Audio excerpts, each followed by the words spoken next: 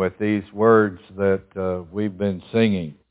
It's great to be with you again tonight. I've enjoyed so much this week and seeing all of you on Wednesday evening.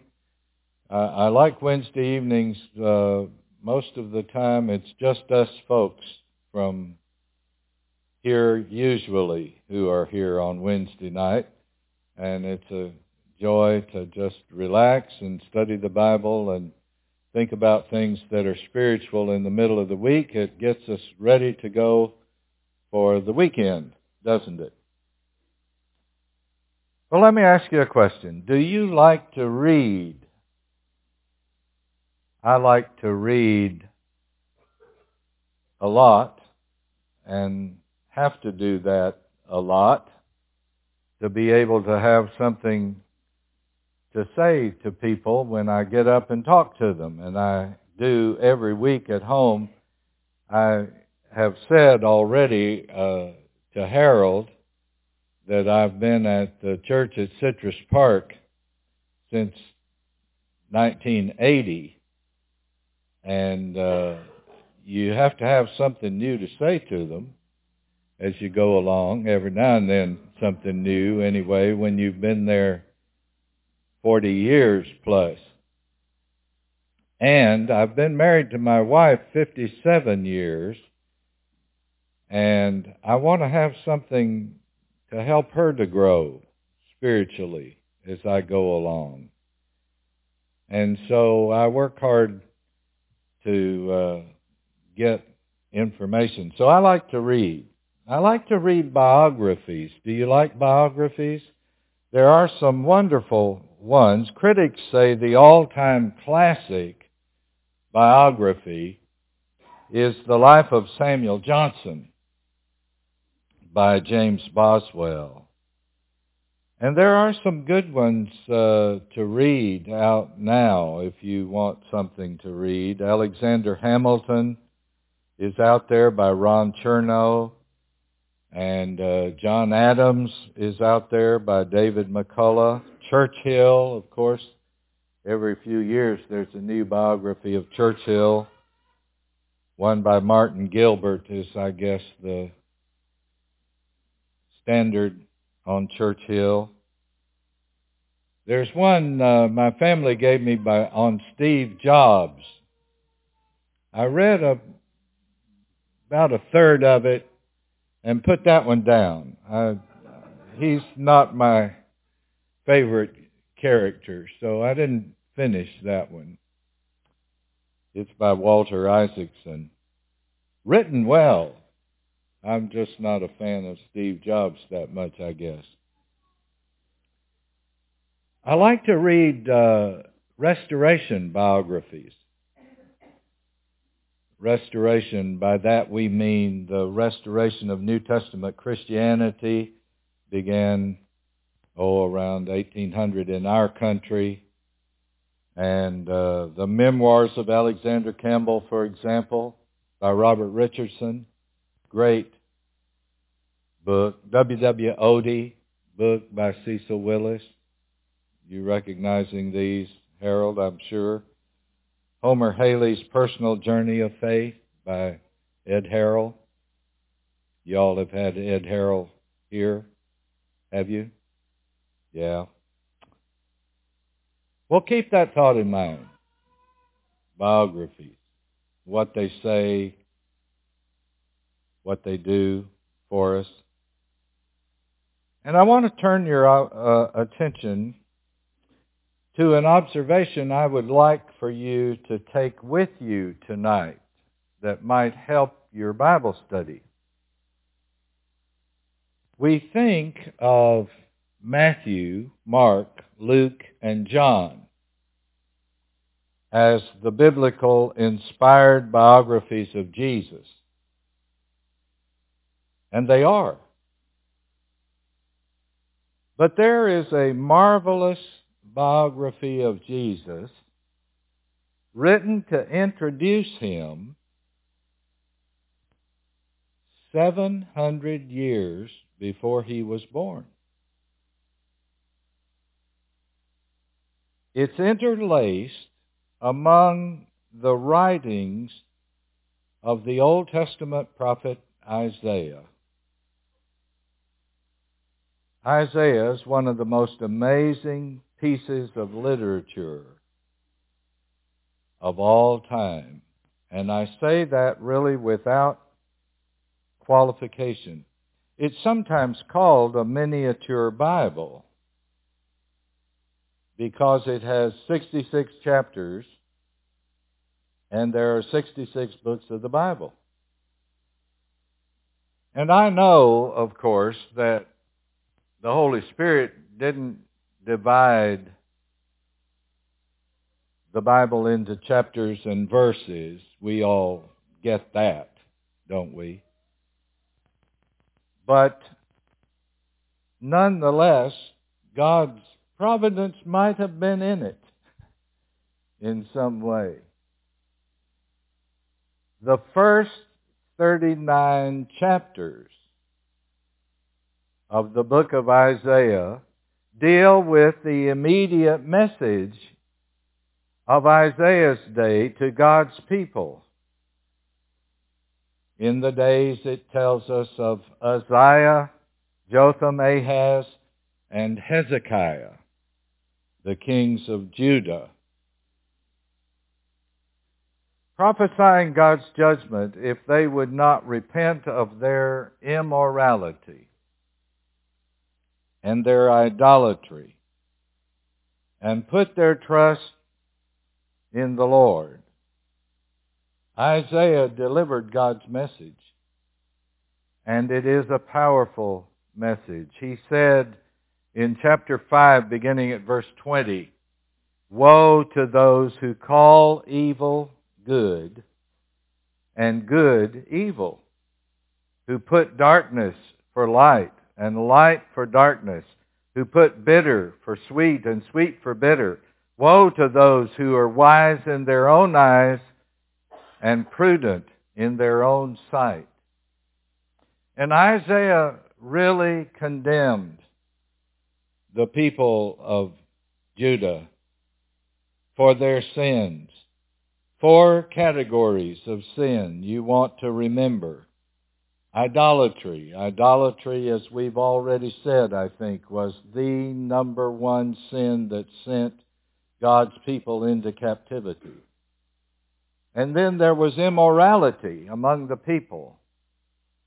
All kinds of immorality. Some of it associated with their idol worship. And then there was injustice. All the way from the top to the bottom. From the nation's leaders, from their religious leaders.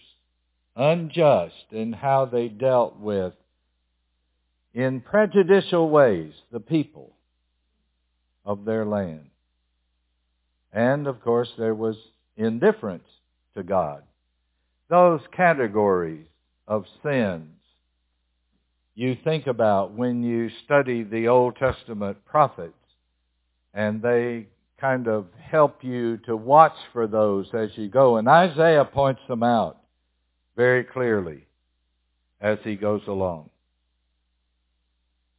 That's the first 39 chapters. The last 27 chapters, how many in the Old Testament books? 39. How many in the New? 27. There's a clear break in the text in Isaiah at the end of chapter 39. And these 27 last chapters say, really, from this prophet, that although they would inevitably suffer captivity for all of these sins, there is hope. And this is why you love Isaiah. Because Isaiah could be like preachers need to be today. We need to be hard on sin. And you need to insist that your preachers preach sin from the devil. and call it out. Step on our toes when we need it.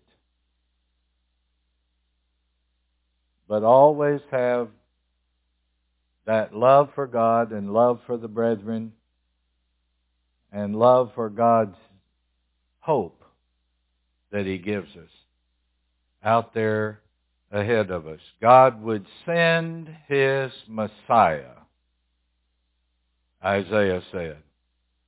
And the Messiah would be a sovereign king and a savior of the souls of men. And there would be deliverance from the captivities, and there would be blessing to all the people.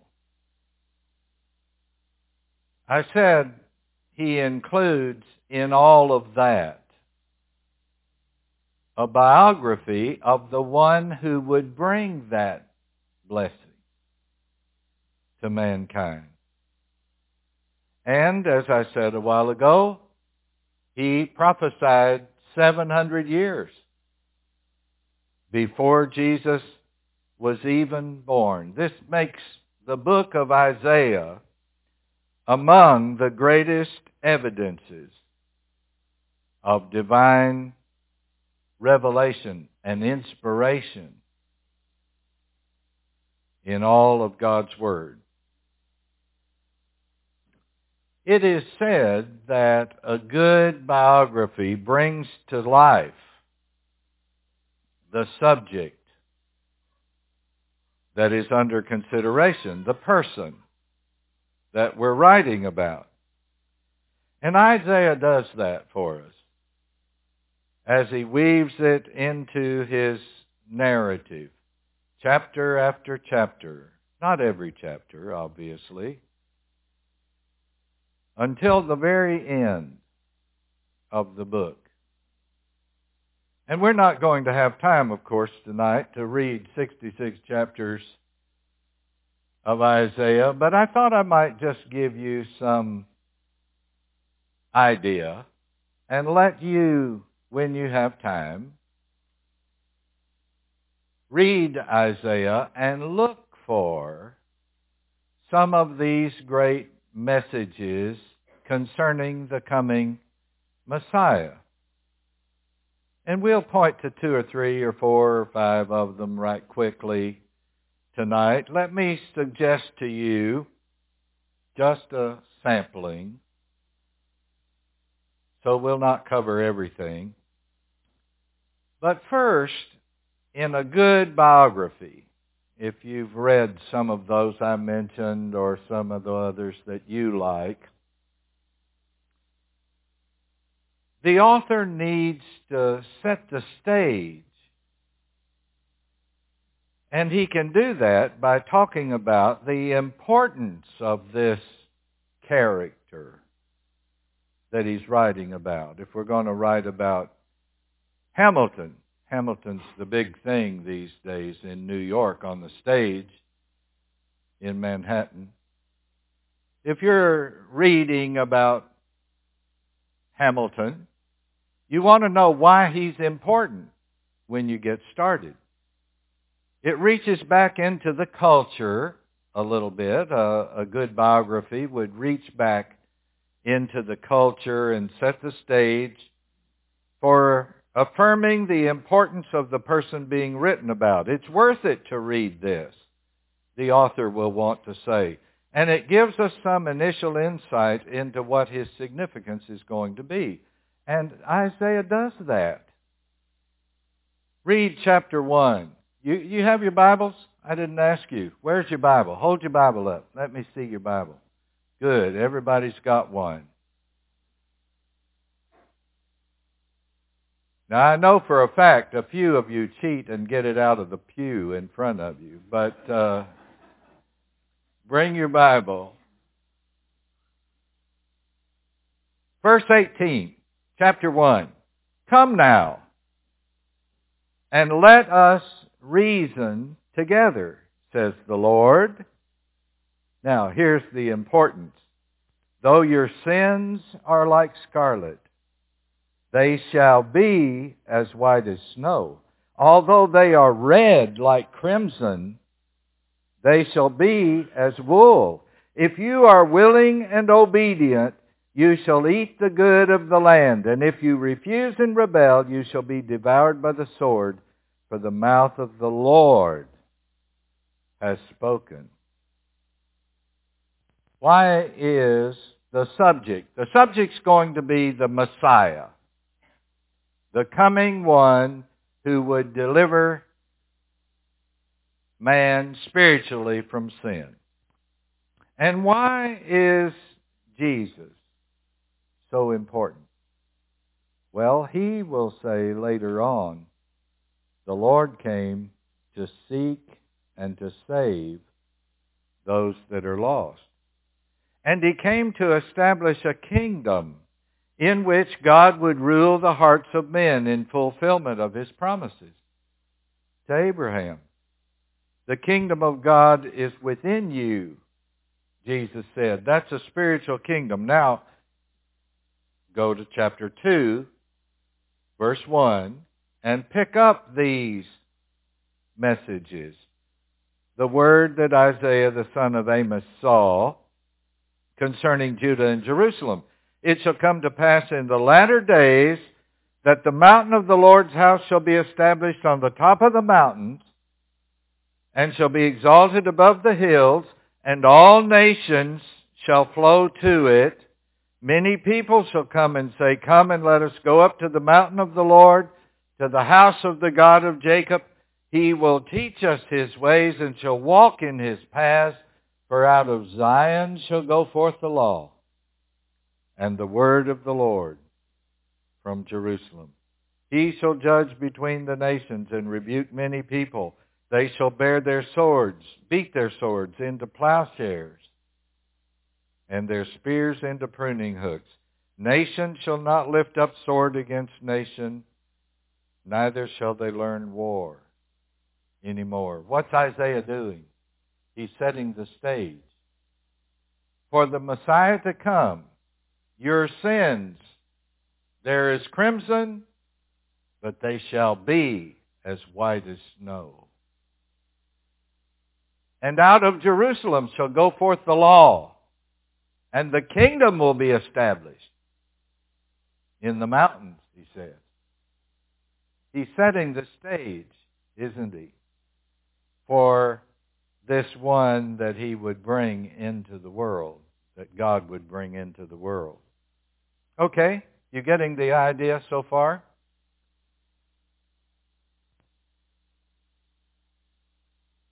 Let me get on past. I didn't give you the passages on the screen. You listened good, though, right? All right, now the next thing that the writer's going to do is bring his subject into the picture. And usually you do that with a background of the birth of that person and his parentage. Matthew and Luke over in the New Testament each provide a genealogy of earthly heritage. But Matthew reaches back in doing that, after naming these people in Jesus' line. He reaches back to Isaiah to explain the conception of Jesus. Who was Jesus' real father? And Isaiah is going to tell us about that. Technically and factually, it was Jesus' conception, not his actual birth, that was miraculous. Now, he had to be born, but what was miraculous about it was his conception. He was born naturally from Mary, wasn't he? His birth, his actual birth. We speak of his virgin birth In reality, we think of his conception that gave him entrance into the world. That's another point you might think about when you're thinking about what's wrong with abortion. It was Jesus' conception by the Holy Spirit, and he was who he was from conception. Interesting. But here's what Isaiah says. Isaiah 7, verse 14. Therefore, the Lord himself will give you a sign.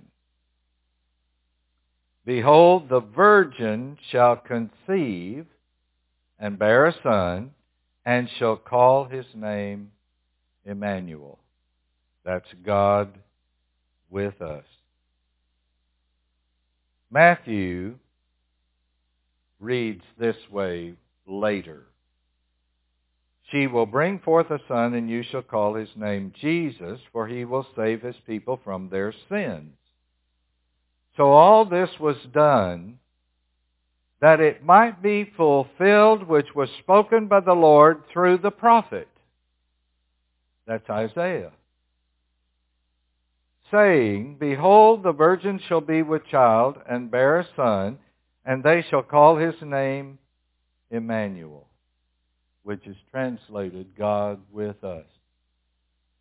So you see, Isaiah gave us the particulars that were the most important about the coming of Jesus into the world in his biography of Jesus. When he's telling us about this Messiah who will come, he explains that. Now go over to Isaiah chapter 9 for a minute. And beginning at verse 6, here is how Isaiah puts it. Unto us a child is born, unto us a son is given, and the government shall be upon his shoulder. He'll be a king. And his name will be called Wonderful, Counselor, Mighty God, Everlasting Father, Prince of Peace. Of the increase of his government and peace there will be no end, upon the throne of David and over his kingdom, to establish it with judgment and justice from that time forward, even forever. The zeal of the Lord of hosts will perform it. So now, he's not only conceived in a virgin. Notice how Isaiah puts it. Unto us a child is born. A child is born. He was human, wasn't he? Isn't that what we said last night? He came into the world and took on flesh, and he took on humanity. A child is born naturally as a human. And then he says, a son is given.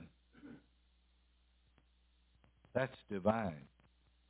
That's God doing that.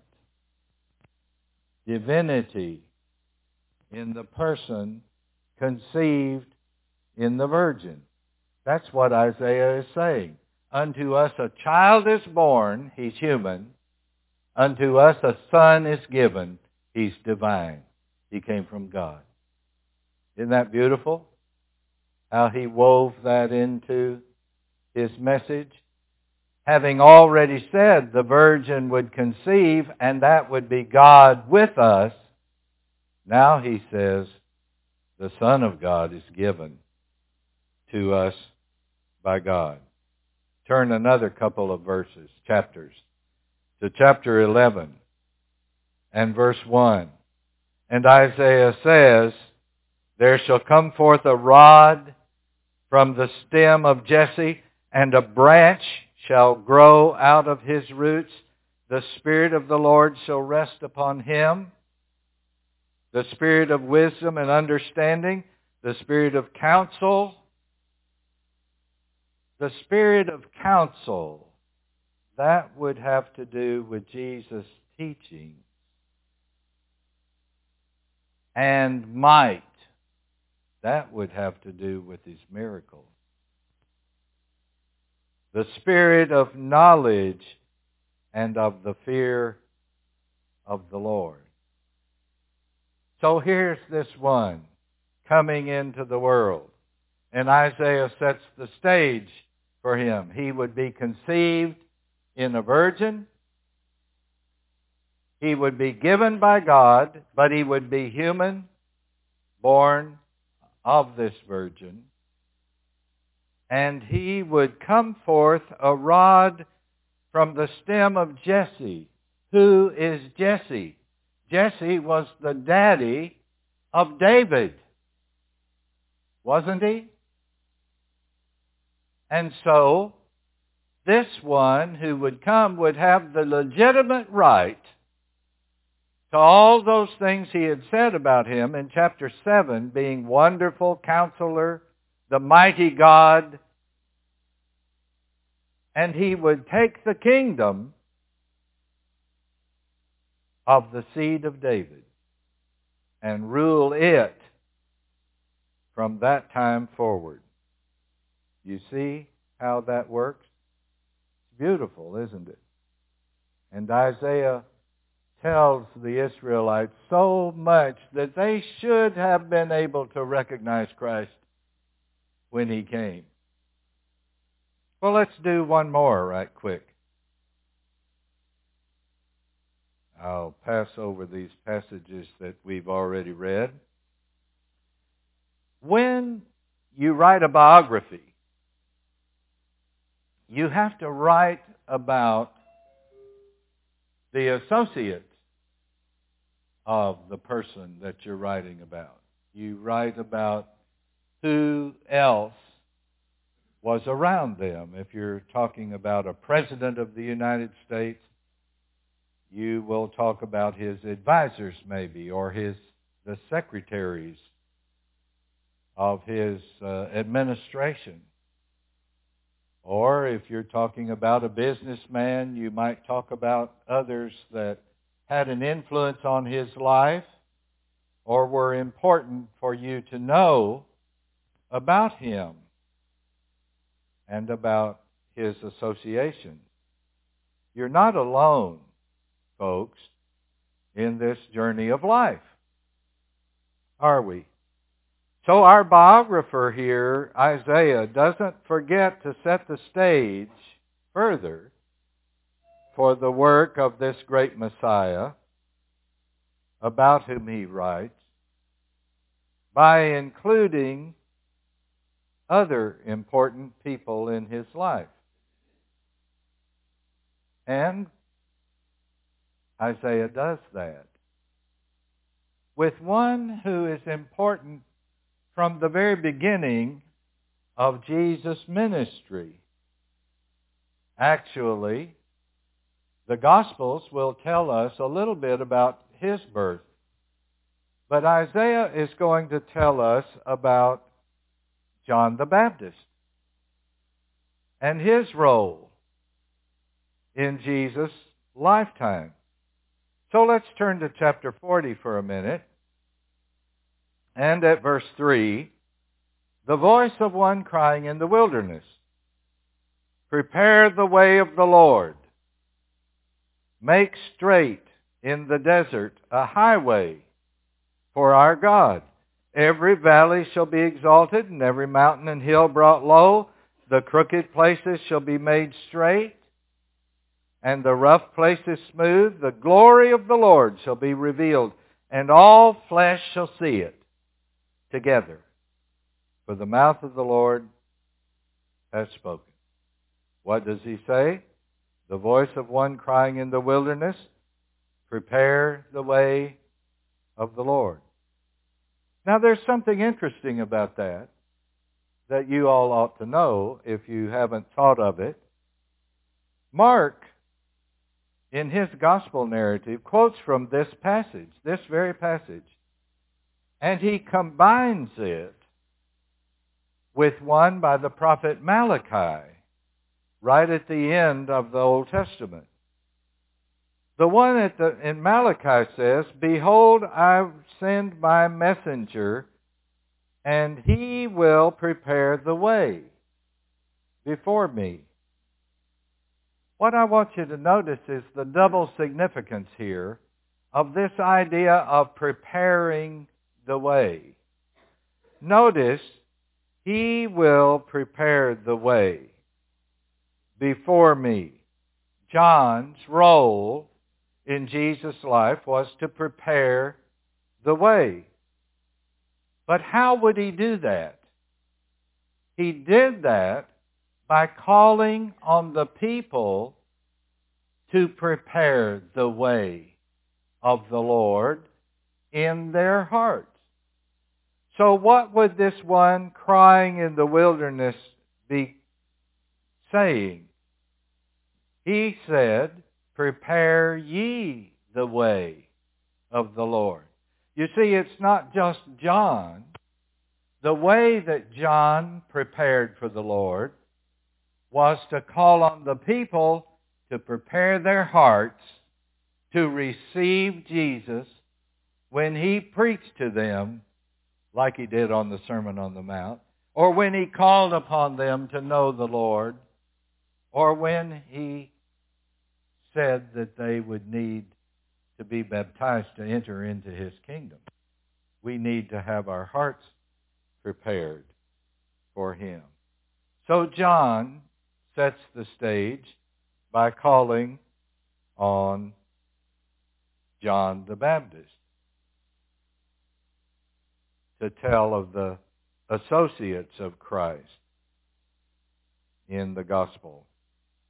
Well, then the gospel is going to talk about the biography that we're reading, whatever it is. The biography is going to talk about, okay, what did the person do?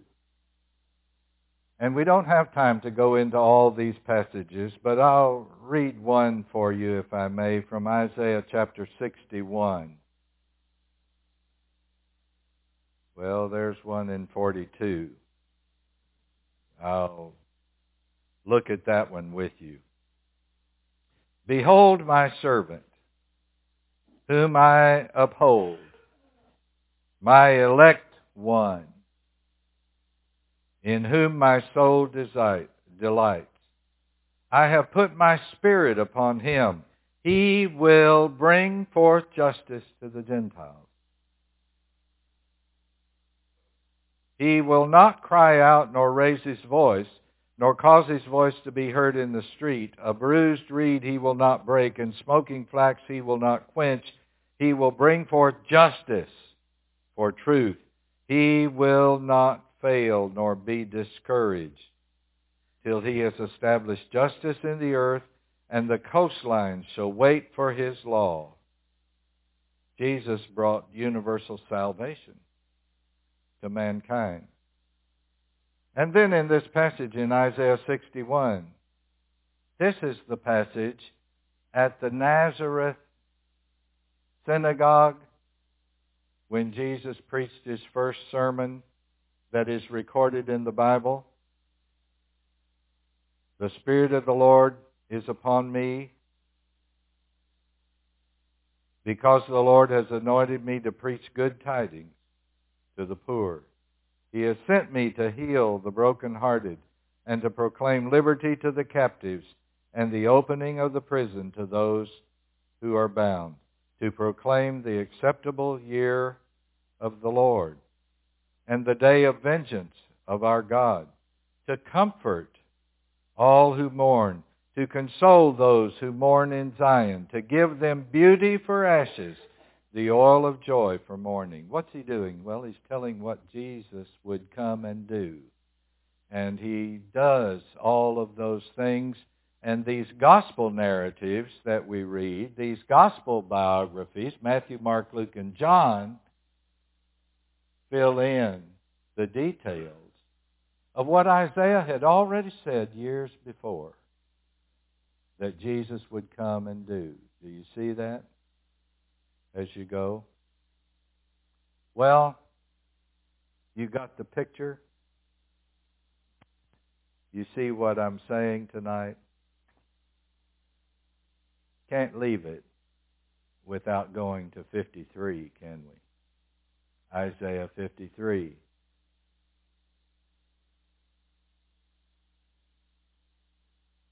Biographies,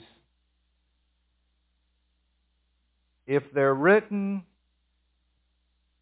before the subject dies, have to end, and sometimes an addendum is put on a biography in a later publication if the author of the biography is still living. But sometimes the subject dies or is assassinated before the biography is written. Like Lincoln, for example, David Herbert Donald's bestseller, Just Lincoln, comes toward its end explaining the passing.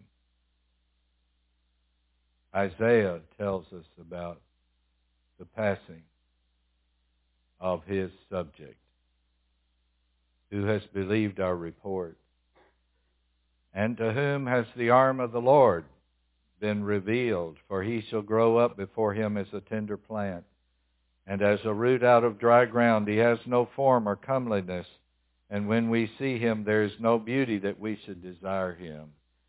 You should know that Isaiah is the most literary of the prophets as far as the elements of style and the language, the articulation of it, the verbs and nouns and all that are used, adjectives and adverbs that are used to explain what he has to say. Isn't that beautiful? He is despised and rejected of men, a man of sorrows, acquainted with grief. And we hid, as it were, our faces from him. He was despised, and we did not esteem him. See, Isaiah writes this like it's already happened. I suppose the divine Holy Spirit who is inspiring Isaiah to say these things had it in his mind. It had happened because God said it. If God says it, it's as good as happening. And he writes kind of in the past tense, doesn't he, about Jesus. He was wounded for our transgressions. He was bruised for our iniquities. The chastisement of our peace was upon him, and by his stripes we are healed. He was oppressed, he was afflicted. He opened not his mouth. He was led as a lamb to the slaughter, and as a sheep before its shearers is silent, so he opened not his mouth. Isn't that beautiful? And it tells about the Lord. He was poured out, his soul unto death, and he was numbered with the transgressors, and he bore the sin of many and made intercession for the transgressors. That tells it all. And that's what we read when we come around the table about at least once a month on Sunday morning at Citrus Park where I preach. Somebody refers to Isaiah 53. Often when a biography is written, the meaning of one's life is recorded again. The legacy, we call it, of that person. What is the legacy? So I'll take you back to the last chapters of Isaiah, chapter 61. Let's read from there just a moment.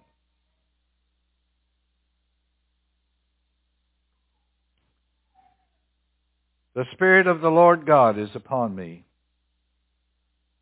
because the Lord has anointed me to preach good tidings to the poor. He has sent me to heal the brokenhearted, to proclaim liberty to the captives, and the opening of the prison to those who are bound, to proclaim the acceptable year of the Lord and the day of vengeance of our God, to comfort all who mourn.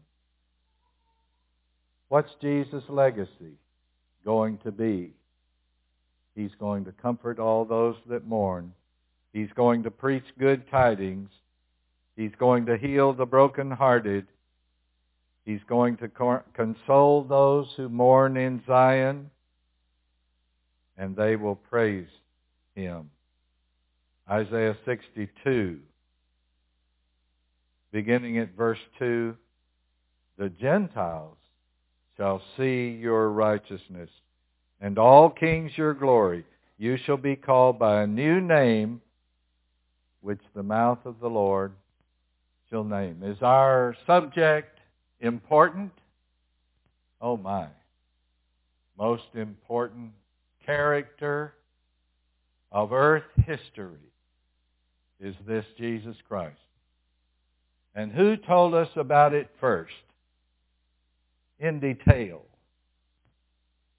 Isaiah.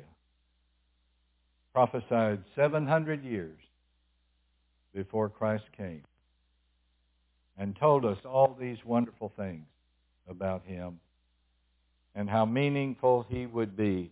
And when he came, his apostles and prophets who wrote the New Testament refer so often back to these messianic prophecies that explain the nature of the one who came to save us.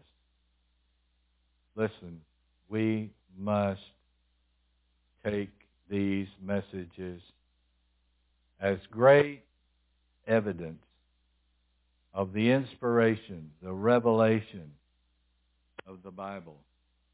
How could all the details that we've read about and the many, many more that are there be true if God didn't say them? Because no man could know them 700 years before they ever happened.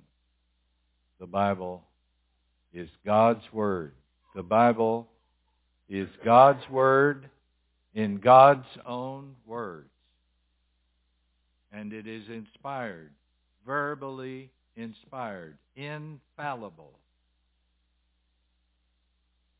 And our lesson tonight